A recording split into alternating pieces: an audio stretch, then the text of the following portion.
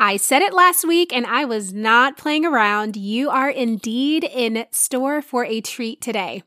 I am actually doing something I have never done before, and that is to air a podcast episode from someone else's podcast on my show, and I am so pumped about this opportunity. The Teacher Approved podcast was created to help you learn how to elevate what matters and simplify the rest. Co-hosts Emily and Heidi of Second Story Window share research-based and teacher-approved strategies you can count on to make your teaching more efficient and effective than ever before. Be sure to check out their podcast. Now, the episode I am airing today is episode 29 on their podcast, and it is entitled How to Be a Parent-Friendly Teacher. They stated, "Parents are your biggest allies as a teacher, which is so true. Having parents on your side during the school year helps make your year run smoothly when it comes to behavior issues, volunteer opportunities, and so much more. So we want to make sure that we're a parent-friendly teacher, but what does that even mean and what does it look like?" So in today's episode, they are going to break it down and discuss how to be a parent-friendly teacher. And honestly, this is a great time to reflect on the school year so far, and this gives you an opportunity to make implementations that can radically change the relationship between you and your students' grown-ups. If you are ready to learn how to be a parent-friendly teacher, we will meet you inside. You're listening to Teacher Approved, the podcast helping educators elevate what matters and simplify the rest. I'm Heidi. And I'm Emily. We're the creators behind Second Story Window, where we give research-based and teacher-approved strategies that make teaching less stressful and more effective. You can check out the show notes and resources from each episode at secondstorywindow.net. We're so glad you're tuning in today. Let's get to the show. Hey there, thanks for joining us today. In today's episode, we're sharing our best tips for being a parent-friendly teacher. And we're sharing a teacher-approved tip for reminders. We start our episodes with a morning message, just like we used to do at morning meeting in our classrooms. Today's morning message is, what do you like to use for parent communication? And I've been in the teaching game long enough that I basically just did paper newsletters. That's how I did it too. But now I've experienced it from the parent side, so I have more opinions now than I used to about this.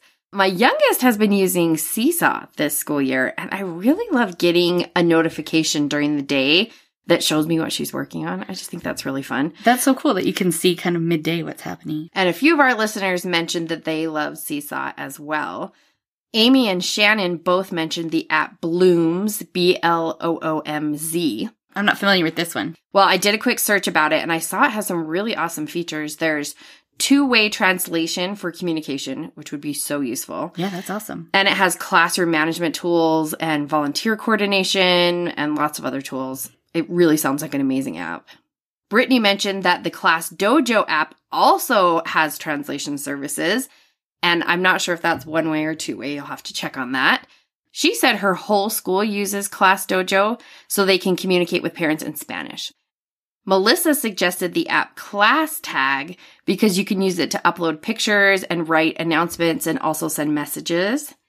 Sandy said she uses Google Voice because it makes it easy to communicate, but she did caution that it can blur the lines a little bit because it is basically giving families a phone number.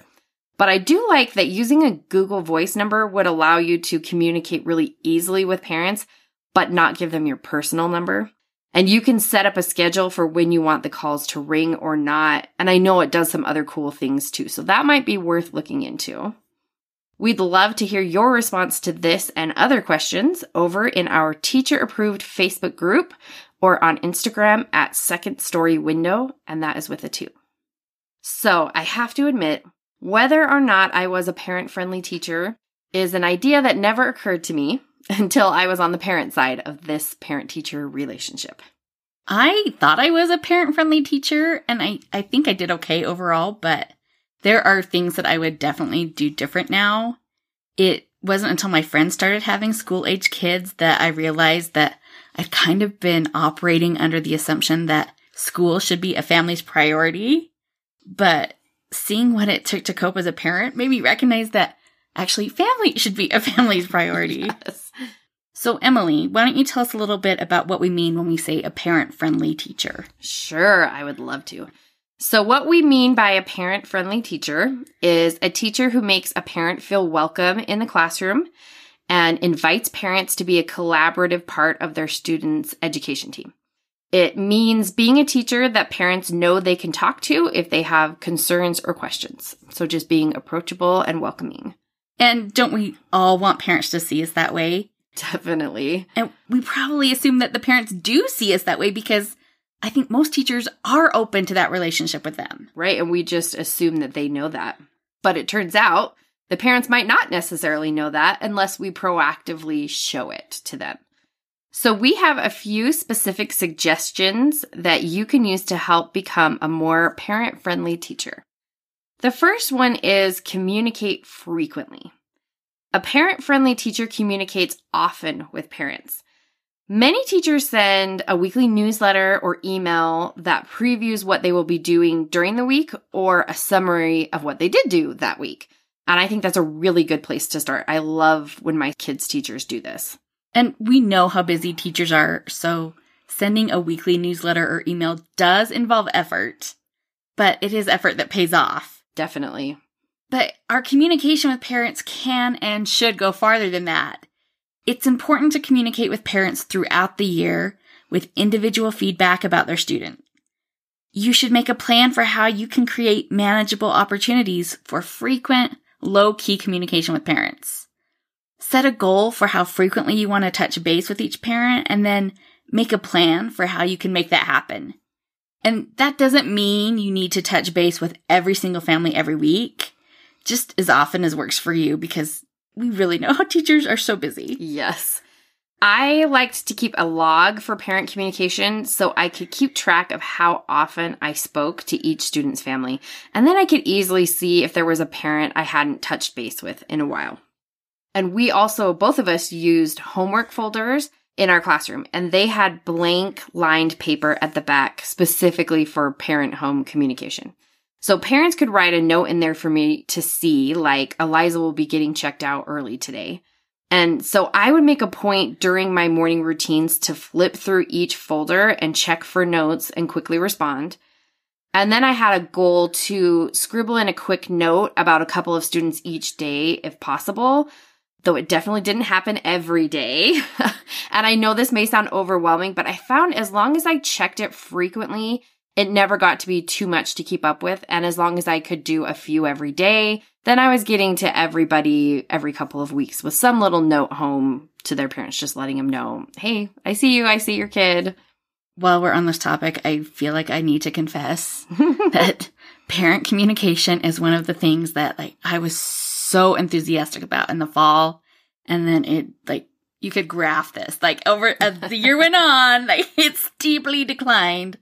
I had good intentions, but you know how it goes.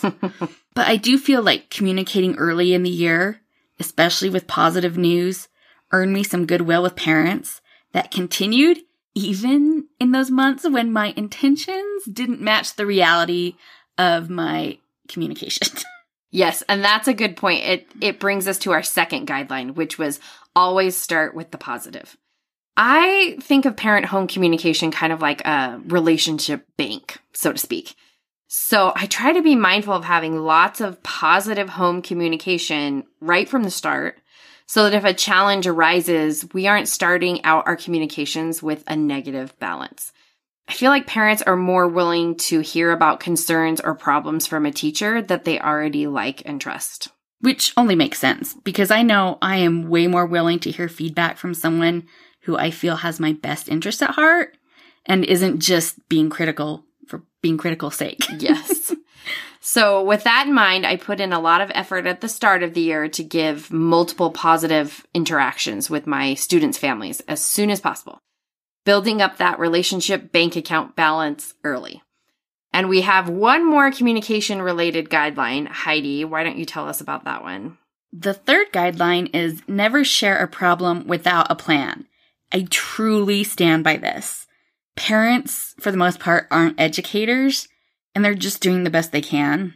So if you come to them looking for a solution, they likely don't have the experience to know what to do to fix a problem at school. Not only that, but realistically, what can the parents do to help with the problem when they're not the ones in the classroom? Exactly. When my son was in kindergarten, his teacher started the year with almost daily contact about how my son was having trouble sitting still and transitioning between activities. And none of that surprised me about him. I knew that about him, but I just wasn't sure what she wanted me to do with that information. If it was as simple as telling my son to behave a certain way, then he would be perfectly well behaved all the time. Unfortunately, that is not the case. The teacher was the one with him when he was having these challenges. So the communication would have been much more effective if she had come to me with a plan for how she wanted to help him work through these, let's be honest, developmentally appropriate challenges he was having. And then I could have supported her plan from home. Yeah, as nice as it would be to just put a problem back on the parents, that is unfortunately not how teaching works. Sadly.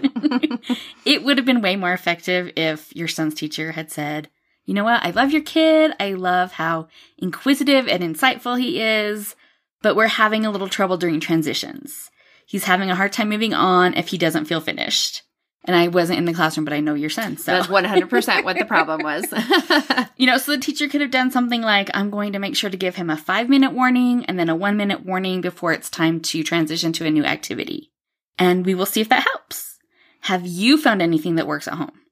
And then it can be like a collaborative process instead of just pointing out a kid's problem and wondering why the parents feel defensive.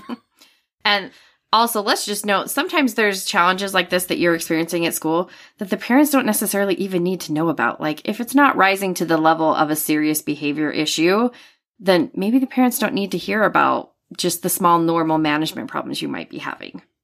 And that brings us to the fourth guideline, which is to treat parents with respect. And I know you're hearing that like, duh, of course. But treating a parent with respect is more than just being polite and friendly to them. One major way we can show parents respect is by treating them like adults. Give them adult chairs to sit on when they come in your classroom instead of having kindergarten-sized chairs for them to perch on. Cannot tell you how much that makes me not feel like an adult. And also talk to them like they're an adult. Treat them like you are all on the same team. That's a big one. And I think it's important to think about what your body language conveys when you're meeting with parents. One thing that helped me is to try and see myself as a host inviting people to my home. And as the host, it's my job to make sure everyone is at ease. Because as the teachers, right, we're so comfortable in our classroom spaces, it's easy to forget that parents won't feel that same sense of familiarity. And for some parents who may have had bad school experiences in the past, just being in your classroom could cause a lot of anxiety. So I tried to do the things a generous host would do. I greeted them warmly. I made sure they had a comfortable place to sit. No kid chairs. Right. Absolutely no kid chairs for adults. And then I'd always start with positive details before moving to anything more sensitive. And then I tried to invite them to be part of supporting their child and moving forward. Yes, parent support is so important. And our fifth guideline is to invite parents to be involved.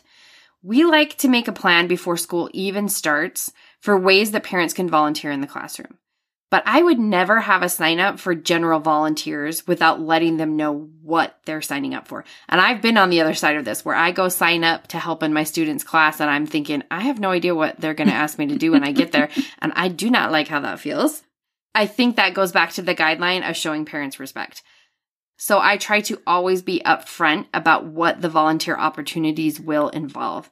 And I try to vary the types of parent helper jobs available so that a parent who really wants to work with the kids has an option for that, while there are jobs like making copies as well for a parent who prefers a more behind-the-scenes task but wants to come in and be helpful and be involved. I also look for less demanding volunteer opportunities too, so parents can help on a field trip or class party or come help only once in a while instead of every week. My son's teacher last year let parents sign up to come be the surprise reader throughout the year, which was a really low-stakes way for parents to come participate. Are your students feeling bored, disengaged, and lacking confidence when it comes to writing? Are you feeling defeated and stressed because you just want to be the best writing teacher ever, but can't find the time to create simple writing routines or even maximize the small chunks of time that you have in your day? What if I told you that I have a solution and that this solution will result in your students wanting to write? You heard correct. No more forcing them to take out their pencils. They will be begging you for more time. Writing Made Simple is a writing membership that supports teachers like you by giving you creative writing routines that will have your students writing without them even knowing it. Each month, you will be supplied with writing routines, an easy lesson plan with support and extension ideas, exemplars to model with, and templates that are print and go. Best part, we are keeping it simple. So carve out 5 to 10 minutes and let these routines lead the way. Visit theliteracydive.com/join to learn more. Not all parents can or want to volunteer in the classroom, though.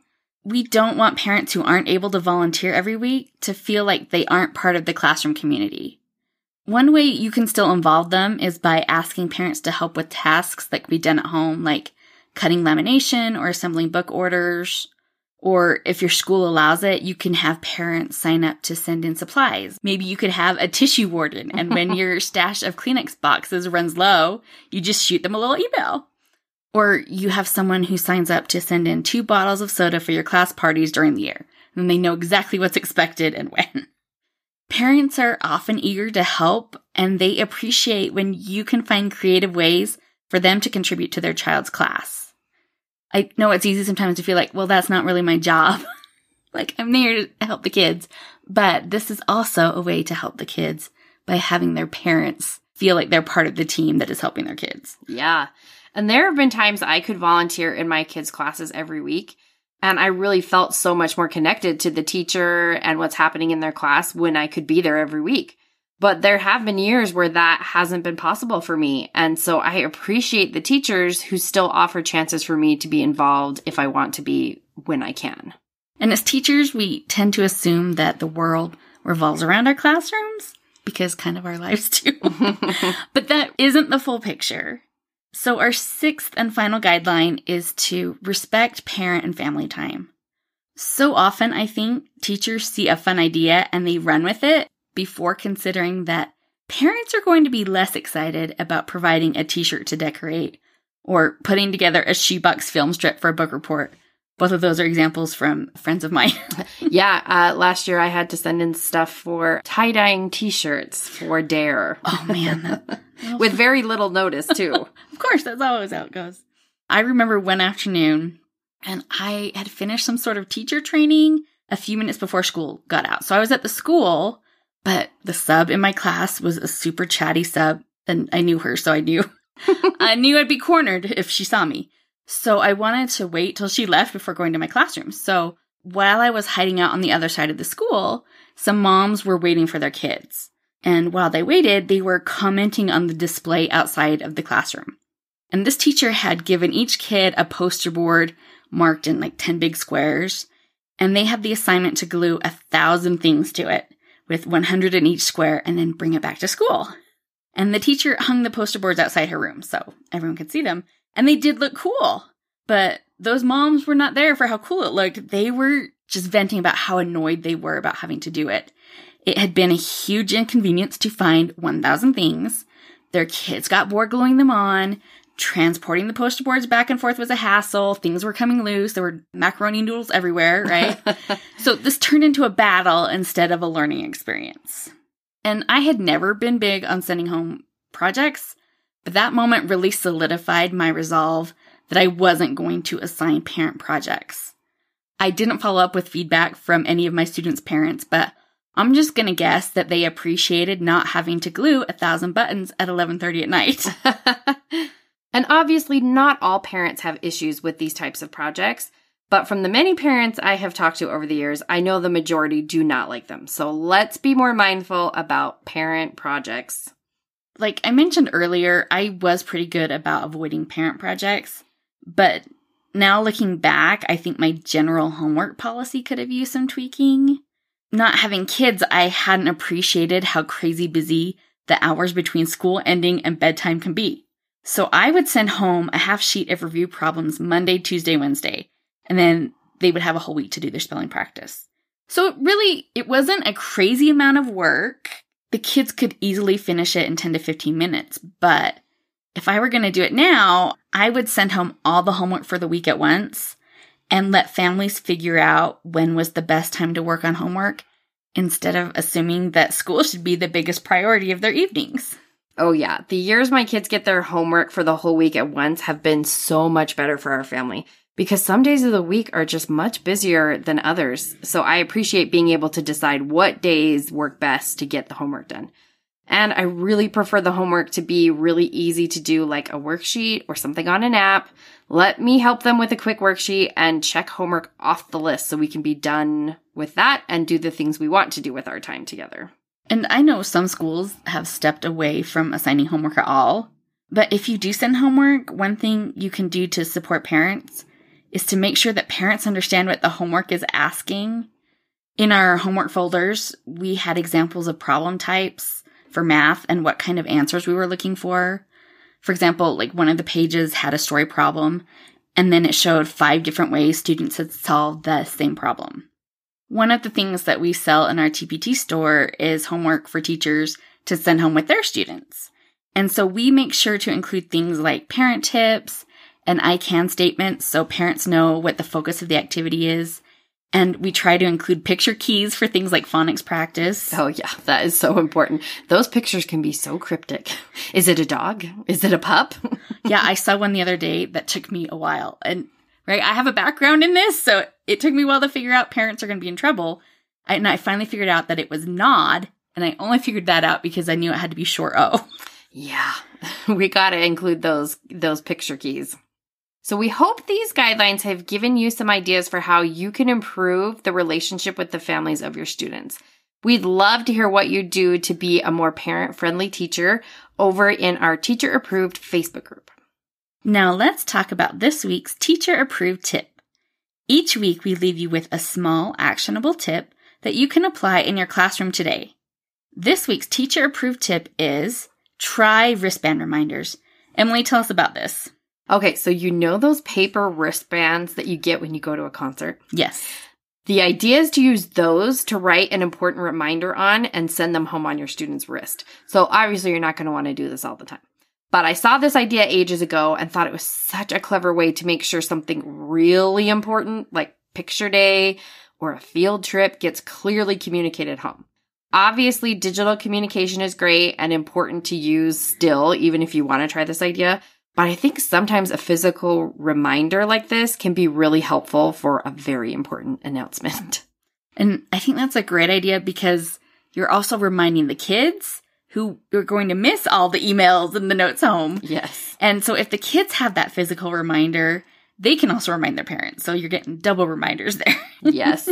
Sometimes it takes everything short of skywriting to get all of the information from school to the parents. Do you remember when we were kids, they would put stickers on our shirt with like when our lunch balance was yeah. low and stuff? That would be a major no-go now, but I can see the logic there. Makes a lot of sense. We got to help parents get the information somehow. To wrap up the show, we're sharing what we're giving extra credit to this week. Heidi, what are you giving extra credit to? I am giving extra credit to Bite toothpaste bits. If you've never seen these before, they look like little mints, but you chew them up and then you brush your teeth. They come in a little glass jar, so there's no gloppy toothpaste tube on your bathroom counter all day, right? And I have found that my sink stays so much cleaner. Plus, there's no plastic waste. It did take me a couple days to get used to them, but it wasn't as hard a transition as I was expecting. And I've been using them for, I just hit like my 2-year anniversary, and I don't think I could go back to regular toothpaste now. Although I did try their dental floss, and it did not work for me. But the Bites deserve extra credit. I love it. We'll put a link for those in the show notes. Emily, what's your extra credit this week? I'm giving extra credit to the new Mo Willems book, The Pigeon Will Ride the Roller Coaster. We are huge fans of The Pigeon at our house, and apparently we were so excited about this new release that I pre-ordered it twice. Not even the first time I've done that. It's another darling story about the pigeon getting all up in his head about something he's excited to do, ride a roller coaster. But you'll have to find a copy to read soon so you can find out whether or not the roller coaster lived up to his expectations. The end papers of the pigeon books are always so delightful too, and this one is no exception. We don't deserve Mo Willems. I know. He's too pure. And we sent the extra copy into my first graders class for the classroom library, and they enjoyed reading it as well. That's it for today's episode. Try some of our strategies to help become a more parent-friendly teacher. And don't forget today's teacher-approved tip for using reminder wristbands. I truly loved this episode and hope you enjoyed the tips and takeaways as much as I do. You'll be able to find the information referenced and links to continue connecting with Heidi and Emily in the show notes. The podcast episode shared today from the teacher-approved podcast hosted by Emily and Heidi of Second Story Window is the perfect segue into the remaining episodes for this month. We are going to be taking a deep dive into reflecting on our practices and thinking about what changes, modifications, or repetitions can be made for the second half of the school year.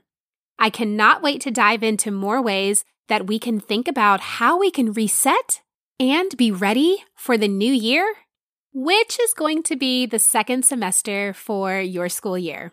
I will meet you back here next Monday. Thanks so much for tuning in today. Come hang out with me over on Instagram at The Literacy Dive. I would love to hear from you in my DMs.